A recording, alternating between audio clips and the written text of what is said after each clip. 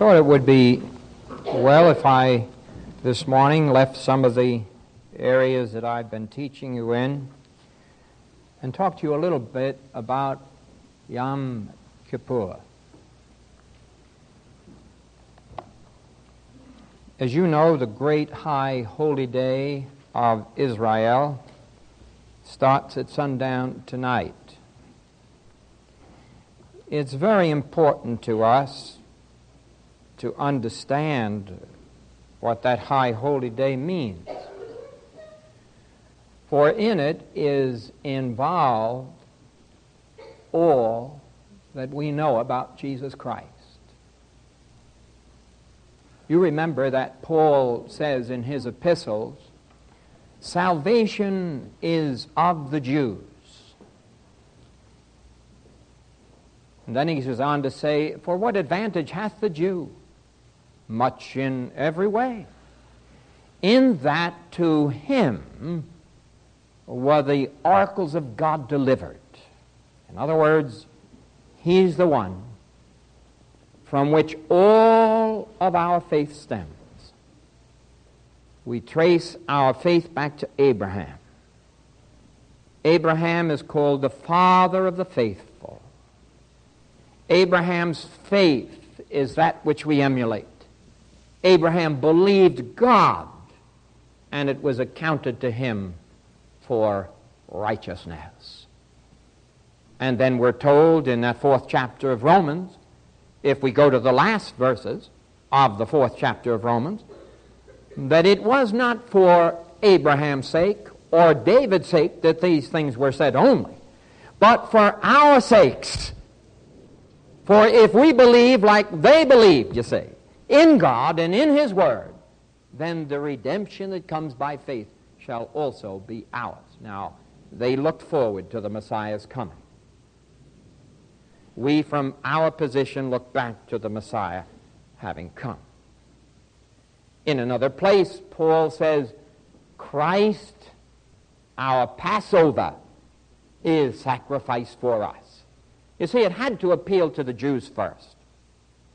After all of Jesus' ministry, all of his apostles are Jewish. All of Peter's ministry, Peter is the apostle to the circumcision, all Jewish. It wasn't until Paul came that the revelation came that this gospel was for the whole world, that the Old Testament had made clear that a prophet would come, and that the people would refuse him and deny him. You can read Isaiah 53. You can read many portions of Scripture, that his own would deny him and refuse him. But to as many as would receive him, to them he would give the power and the privilege to be the sons of God.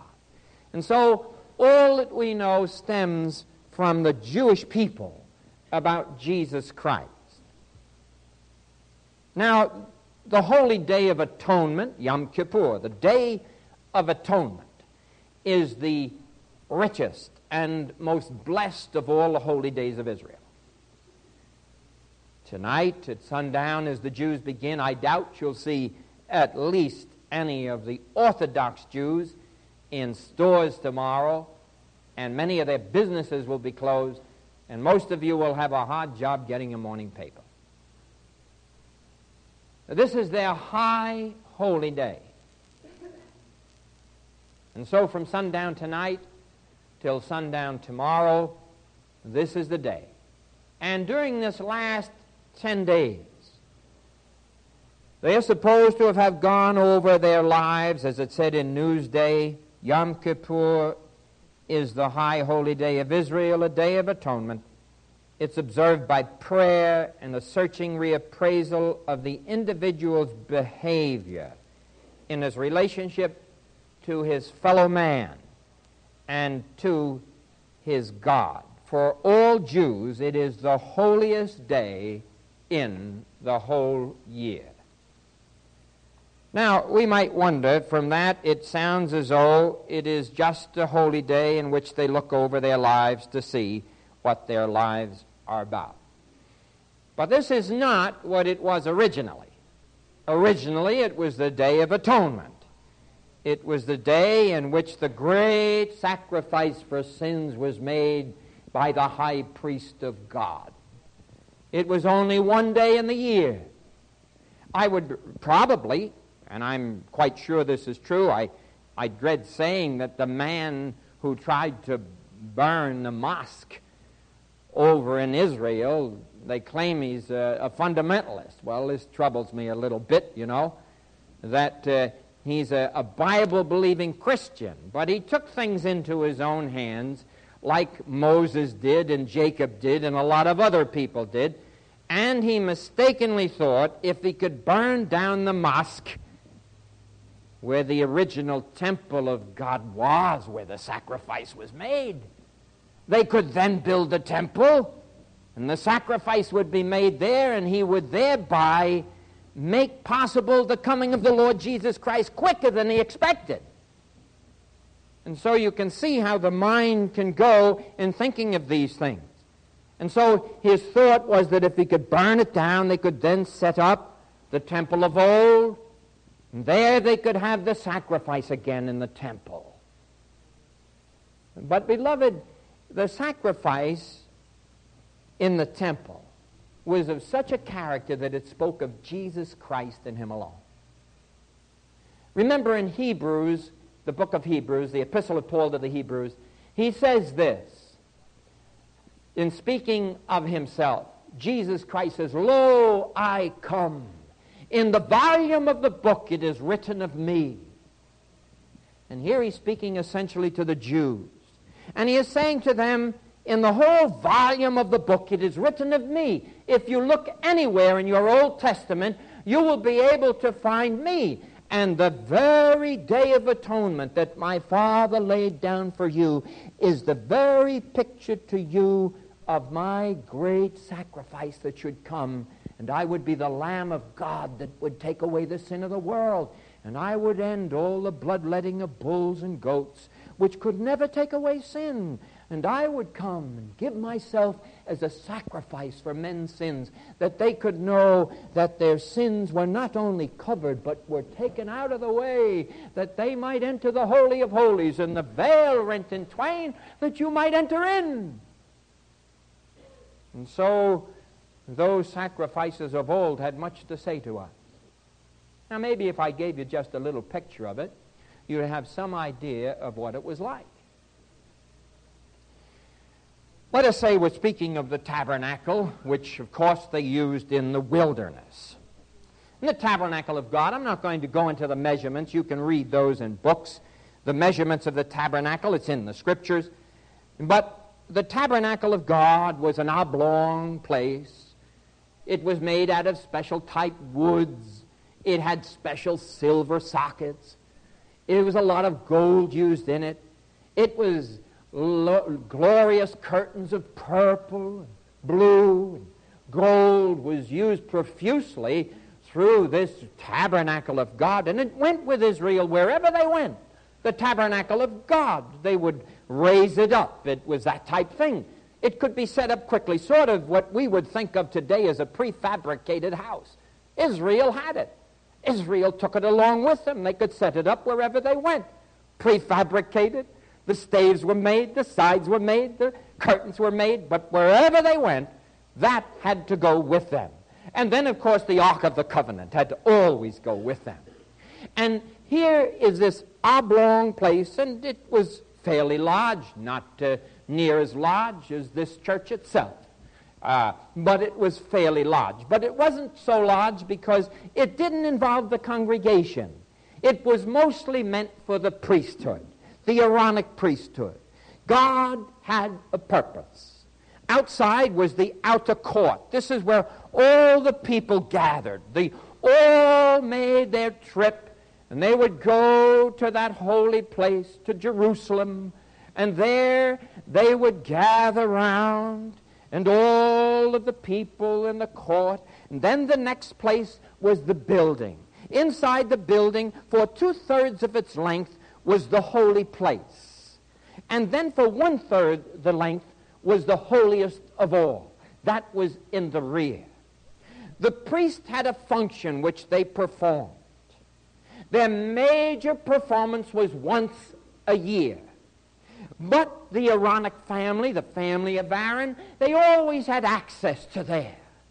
This was the holy place, not the Holy of Holies. That was only entered into once a year for the sins of the people, and only by the high priest of God, that's all. The Aaron priesthood. It was either Aaron or his sons. They were the only ones who were allowed to enter into the Holy of Holies. But outside that was the holy place, which took 2/3 of the building. Then outside was the great court where all the people stood. And here we can think of the Levitical priesthood or the Aaronic priesthood, and they had access to the holy place, not the Holy of Holies. That was for Yom Kippur. That was for the Day of Atonement and the Day of Atonement only. If you were to ask a Jew today, where is your sacrifice? He has no sacrifice. Today, in an Orthodox temple, instead of a sacrifice, they have a glass of wine, and they would put it on the floor and crush it as though it represents the blood of the atonement. That's all that they would have, very little else. This is in some temples. In other temples, they have other things. But many have different ways that they observe Yom Kippur today. But the original intention was that there would be a sacrifice that would take care of the sins of the people. Now, in the Holy of Holies, which was the last one you could approach, in that place there were 2 things. May I say, there were 7 things in the tabernacle. But in that place there was but 2 things. There was the Ark of the Covenant and the mercy seat above it. Nothing else. The golden censer would be at the door, with which they brought the the incense from the outside in the altar of incense to show incense toward God. The sweet-smelling savor was the sacrifice to God. Jesus is called a sweet-smelling savor unto God. And so they would come into that single place only once a year, and then only by the high priest. No one else. Aaron himself alone, he would be the one that would go in. Now, during the rest of the year, they could use the holy place which was before it. In here, there were several things. There was the altar of incense. There was the table of showbread, which had 12 loaves of bread on it, which they refreshed every week. There was also the candlestick of 7 candles. And there was also the brazen laver and the brazen altar outside, just outside of the holy place. And so all of these elements were involved in the Yom Kippur observance. But the outer place here, the holy place, this could be used by the priesthood. It had a purpose. Here's the table of showbread. It has 12 loaves on it, representing the 12 tribes of Israel. The priesthood comes in, the Aaronic priesthood comes into the holy place, and that bread was for their eating.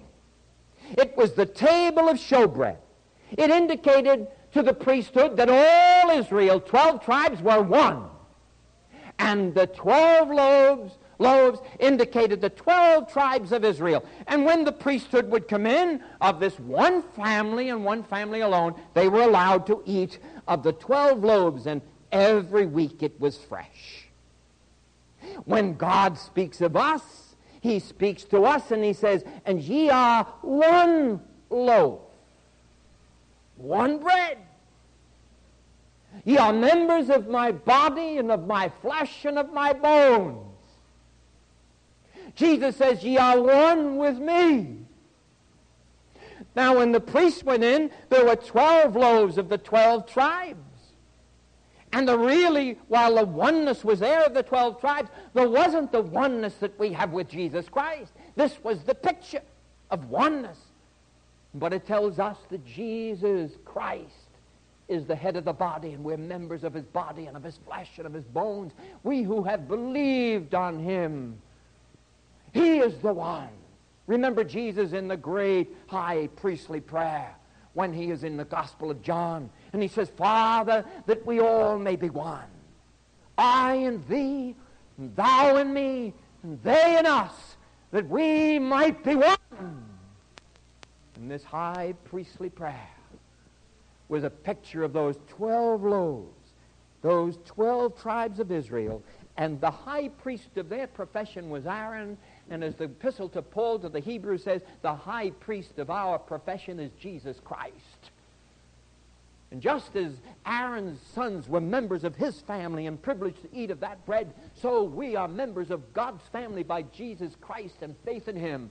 For we have become the sons of God through faith in Jesus Christ. That's why Luther said we are a priesthood of believers, because we are the sons of God, and you can't be a son in the family unless you have priesthood.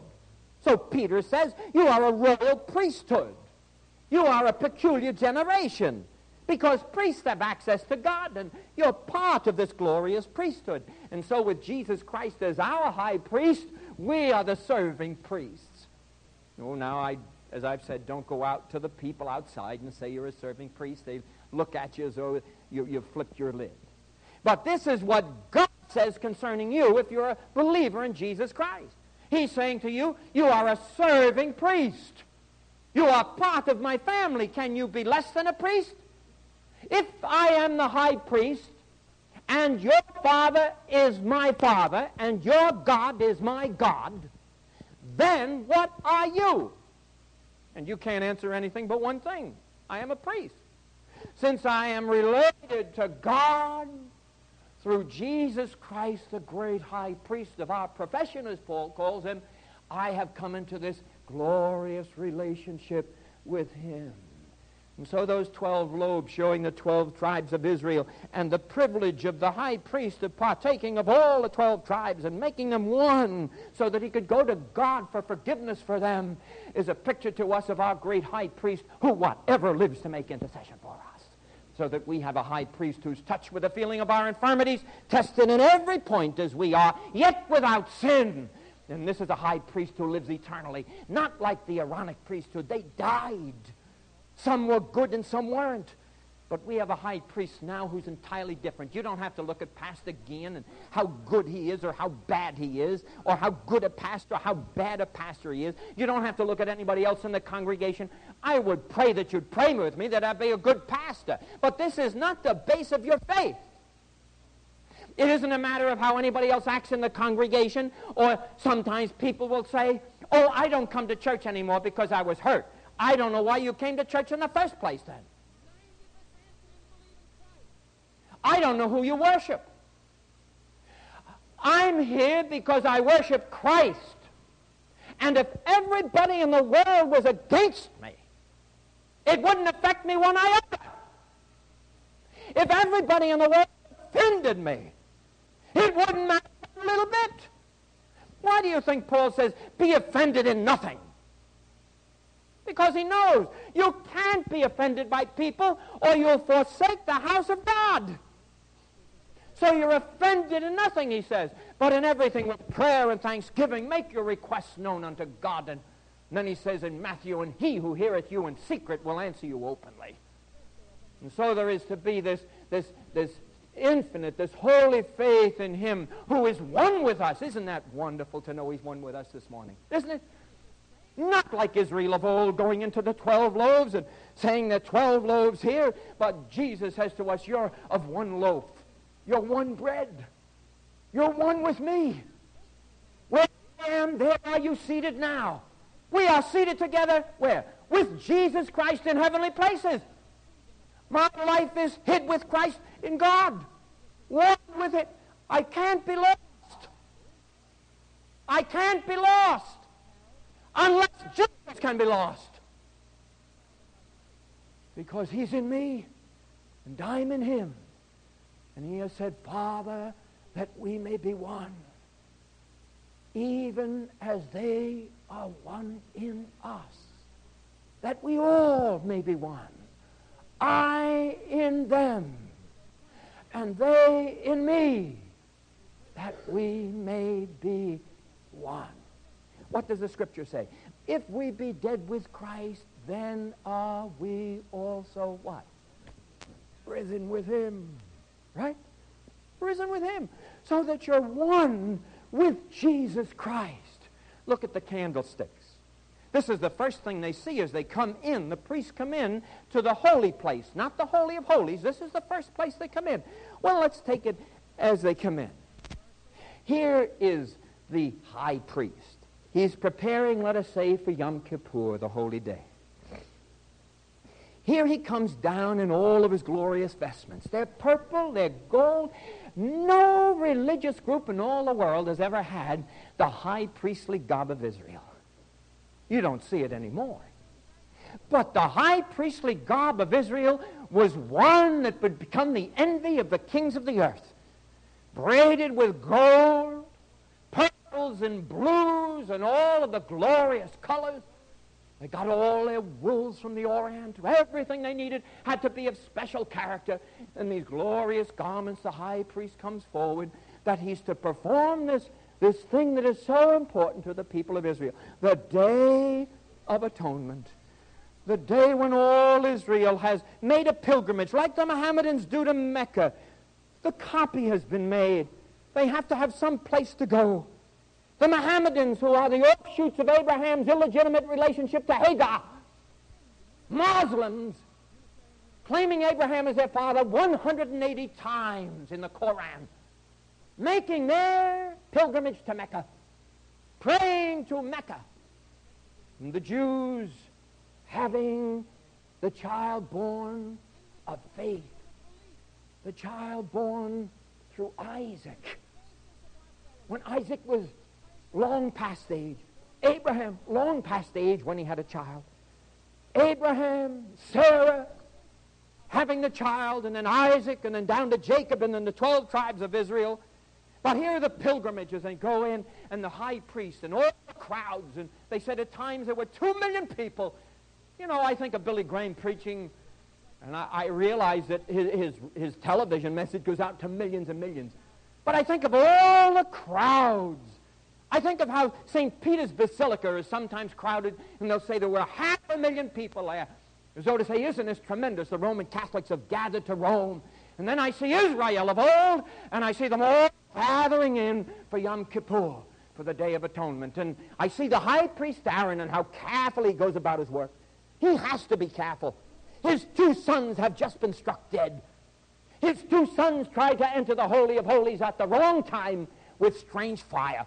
And God struck them both dead because they had to do it exactly as he had directed.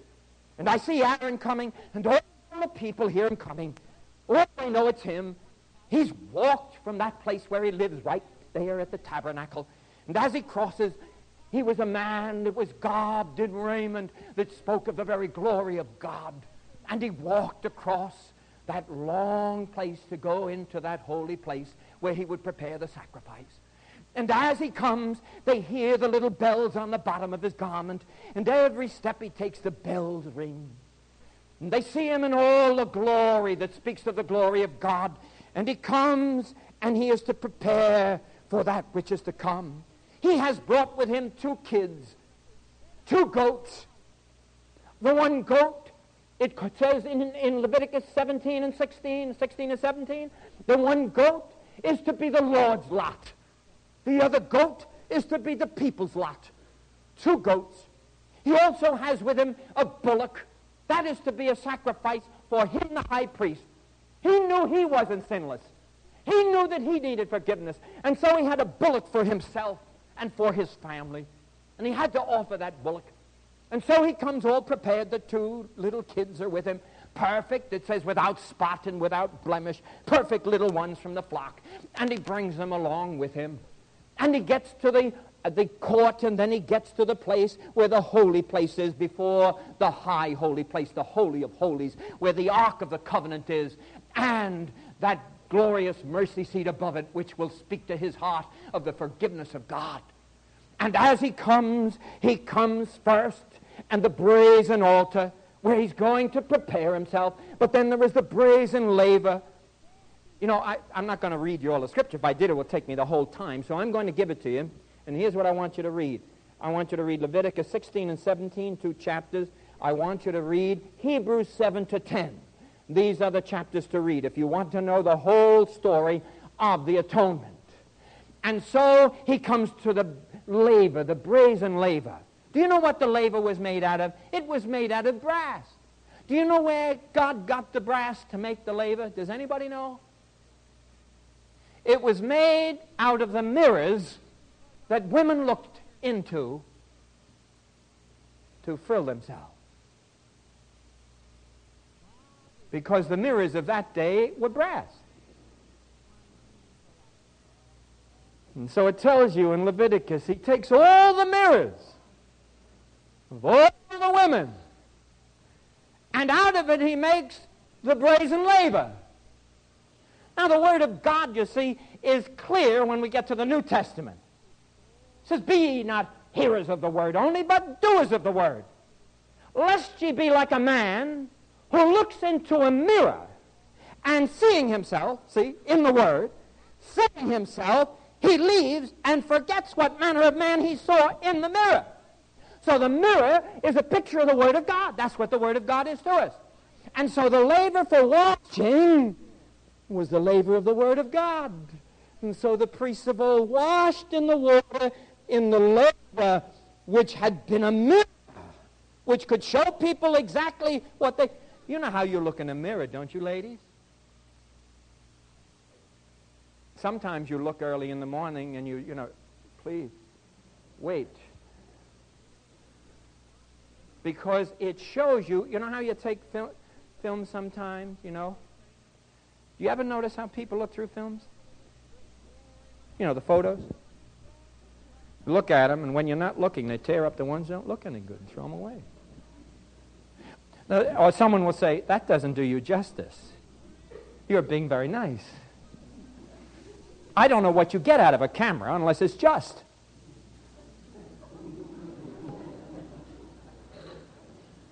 I don't know what you get out of a mirror unless it's true. And so the mirror, the brazen laver, was made of the mirrors of the women. And it was a picture of the Word of God. The Word of God, which Jesus tells us, now are ye clean through the Word, which I have given unto you. You see? Now are you clean. Well, the priests, they had to go to the water and they had to wash their hands and their feet. Two things. The hands speak of the service for God, and the feet speak of the walk. And so they had to clean both. Their service was not what it should be. Their walk was not what it should be. So they cleaned themselves in the brazen laver. Then they went about the sacrifice, and they made the sacrifice. And he made his own sacrifice of the bullock previously, and he brought it with him. But the two kids that he had, he made their sacrifice. And he took them, and there was the candlestick. That lit up the whole place. Without the candlestick, it was absolute darkness. All God was saying to them was this: if you go by natural light, you will never see the things of God. May I say that again? If you go by natural light, you will never see the things of God. If the priests were to walk out of the tabernacle outside, they couldn't see the things of God. When they went in, there was the sevenfold candlestick. It was the center stem, the staff, that led up and fed the oil to all the other candles. Speaking of Jesus Christ, the vine and the branches, and how he feeds us through the Holy Spirit of God. For the oil always speaks in the Bible of the Holy Spirit of God.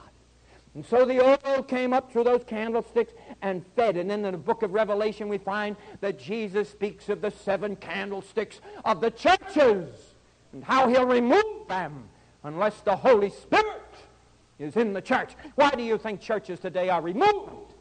Why do you think the churches may be big in attendance and have lots of people but no power?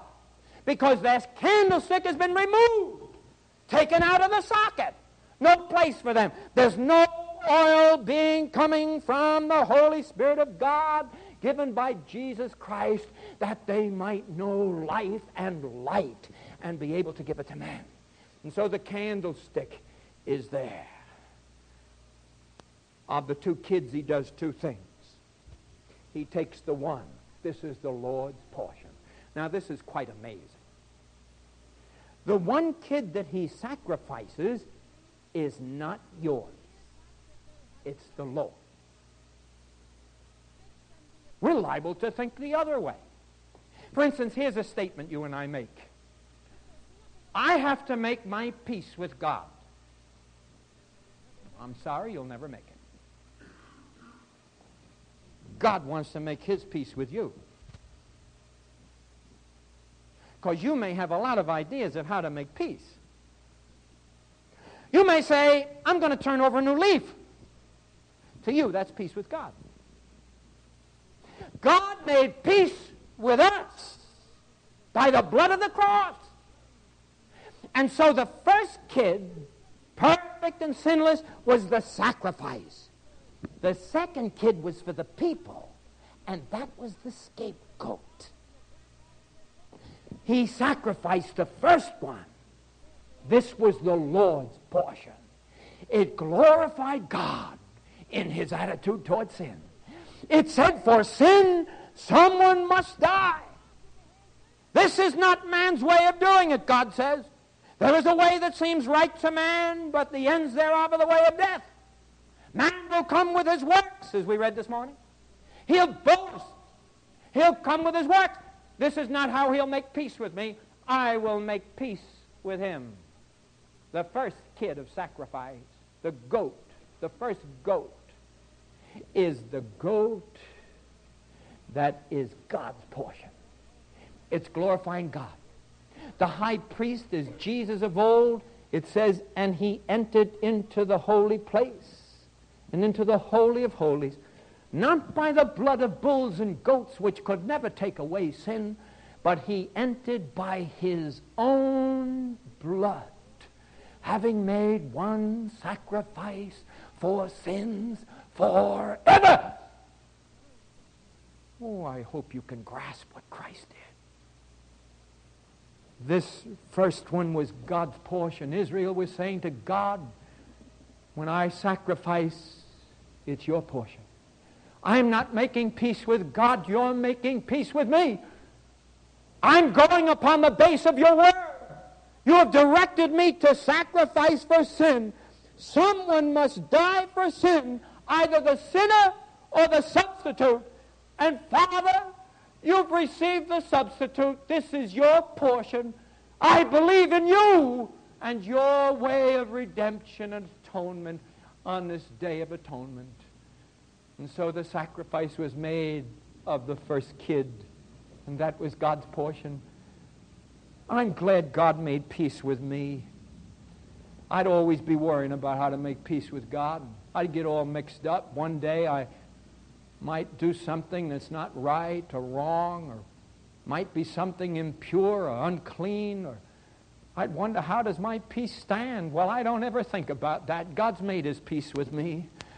I may fail him as a son, but I'll be his son because he made his peace with me, and my life is hid. Oh, I'm so thankful for that, with Christ in God. My life is hid with him. No one can take me from his hand. I give unto you eternal life, he says, and no one can pluck you from my hand. It's an impossibility. Don't you see that? Why? Because I made my peace with you. Did I provide for Israel's sacrifice and how they did it? Did they determine what to do, or did I determine what to do? I determine what to do, God says. All right, in the case of Jesus Christ, my own precious son, did you determine that he would come from heaven and he would die for your sins, or did I determine this? You determined it, Lord. Then how do I get peace? God wants to give me that peace of God which passes all understanding by the acceptance of Christ's sacrifice on the cross of Calvary. Then the second goat. What did he do with that? He sacrificed the first goat and said, now, God, this is your portion. Imagine, here the people, you have an idea, well, the sacrifice is them. He's going to say, I did the sacrifice. No, not at all. He says, God, you read it in Leviticus, it's glorious, says, the Lord's lot is the first one, the sacrifice. He says, Lord, I've honored thee. You told me how my sins could be forgiven and the sins of my people, and I am thy high priest. You have appointed me. And therefore, I have given this sacrifice to thee that it might honor thee. It might honor thy purity and thy holiness and thy righteousness. You cannot overlook sin, and so you've provided for me that someone should die for sin, and I thank thee this little kid, this goat, has died for me. And now, Father, I do the second thing. I place both my hands on the other goat. Now, Lord, I confess all the sins of all the people, confessed and unconfessed, things I know nothing about. I place them now on the second goat. And now a fit man shall take him out to the wilderness, and he will go to a land where we will never find him. And as far as the east is from the west, so shall our sins be removed from us. How beautiful. Christ died for my sin. Your sins I will remember no more. And so Israel pictured to us the twofold glory of Christ, the forgiveness of sins, which is first. That glorious moment when Christ died on the cross and paid the penalty, that was God's side. God could look down and say, a substitute died for you. And then in my own heart as a man, I could say, now, Lord, I am forgiven. Atonement has been made. But I want to thank you for something else. My sins are forgotten. Help me to forget.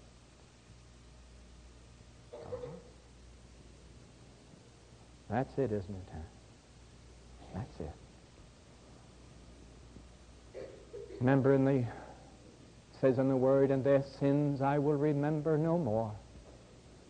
They are in the deepermost parts of the sea, and I will remember them no more.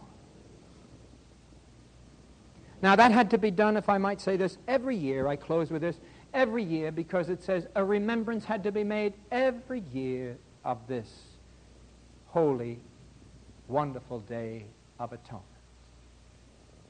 But then Hebrews tells us that these priests offered many times, in many ways, the same sacrifices, which could never take away sin.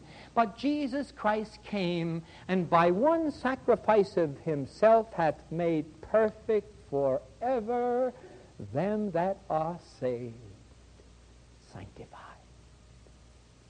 What a difference. What a difference.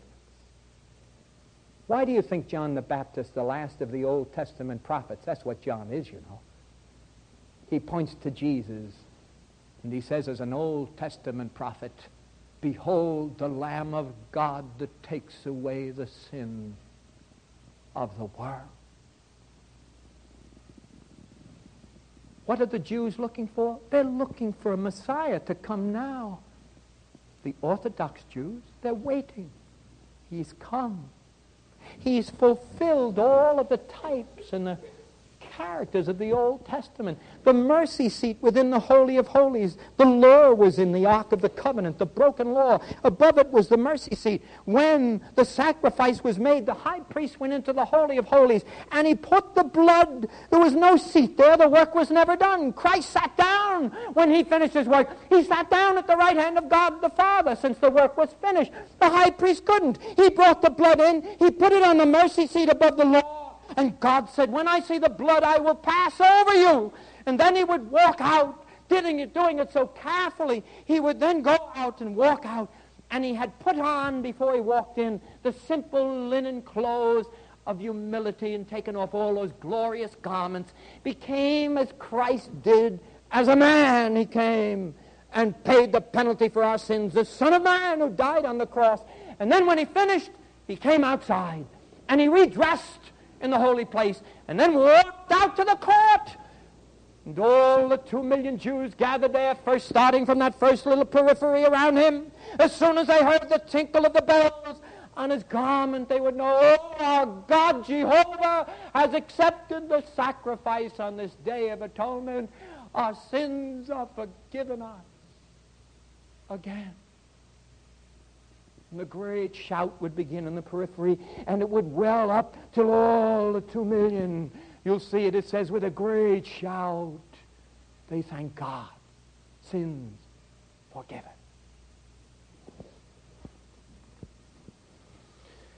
Christian, when is the last time you really thank the Lord for your salvation. Salvation is of the Jews. Christ came that he might fulfill the law and be the Savior of men. But oh, beloved, is he your Savior this morning? Do you really know him? The high priest now, he's the high priest. He can't die. I'm so thankful for that. He ever lives, it says. He says, look at me, behold, I am he that was dead, and I am alive forevermore. You'll never have to worry about a high priest who's a human being who may have failures and flaws, because I'm your high priest. You can enter in through the blood into the Holy of Holies now. The veil was rent in twain that was between the holy place and the Holy of Holies. It was there. It never would allow anybody but Aaron to go in. But the minute Christ was crucified, Christ risen, beloved, the veil of the temple was rent in twain, telling them, look in, the Holy of Holies is open forever. You'll never have to have one man going in for your sin now. You have a high priest in heaven. And from every spot upon the earth, you can reach him, because he's touched by the feeling of your infirmities. And do you have him? Do you know him? Let us pray. Now, Father, we thank thee for Yom Kippur. We would that, as Paul says, I would that my people Israel might believe. He even goes so far as to say, I would be accursed from Christ if all Israel would believe. He was willing, though he knew it never could be. He said, that's how my heart feels. If all of the Jews could be saved, oh, how I would rejoice. Father, we're thankful for the picture it gives us of Jesus Christ, the Lamb of God. We pray this morning, if anyone's here without Christ as their own Savior, they might really believe. This is not some new thing.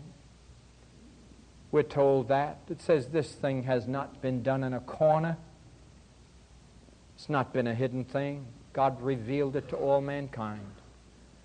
So, Father, we pray this morning that if any heart here has not yet trusted Christ as personal Savior, they will come to him. Truly trust in the Lamb of God that takes away the sin of the world. While our eyes are closed, and just as I close, there may be someone like to say, Pastor, pray for me. All eyes closed. Just put your hand up, say, Pastor, pray for me. I never realized how much is involved in the sacrifice of Christ, planned by God from eternity past. Anyone? Just say, Pastor, pray for me. I'll not ask you to come forward. Just right where you are, put your hand up. Pastor, please pray for me. Please pray for me. I want this Christ. Anyone? Just as I close. Just put it up so I can see it, and then take it down. Anywhere? Anywhere? Yes, I saw that hand. Lord bless you. Anyone else? Just put your hand up. Say, Pastor, pray for me. Quickly. Just as I close. You've never done it before, and here's the time for you to make that decision. Quickly, just 1 minute, and I close. Anyone else? Just put that hand up high. Say, Pastor, please pray for me. I want Christ in my heart as my Savior. Anyone? 1 moment. Are you hesitating? I'm not going to call you forward. No one's looking around. Here's that time to put it up before I close. Quickly. Quickly.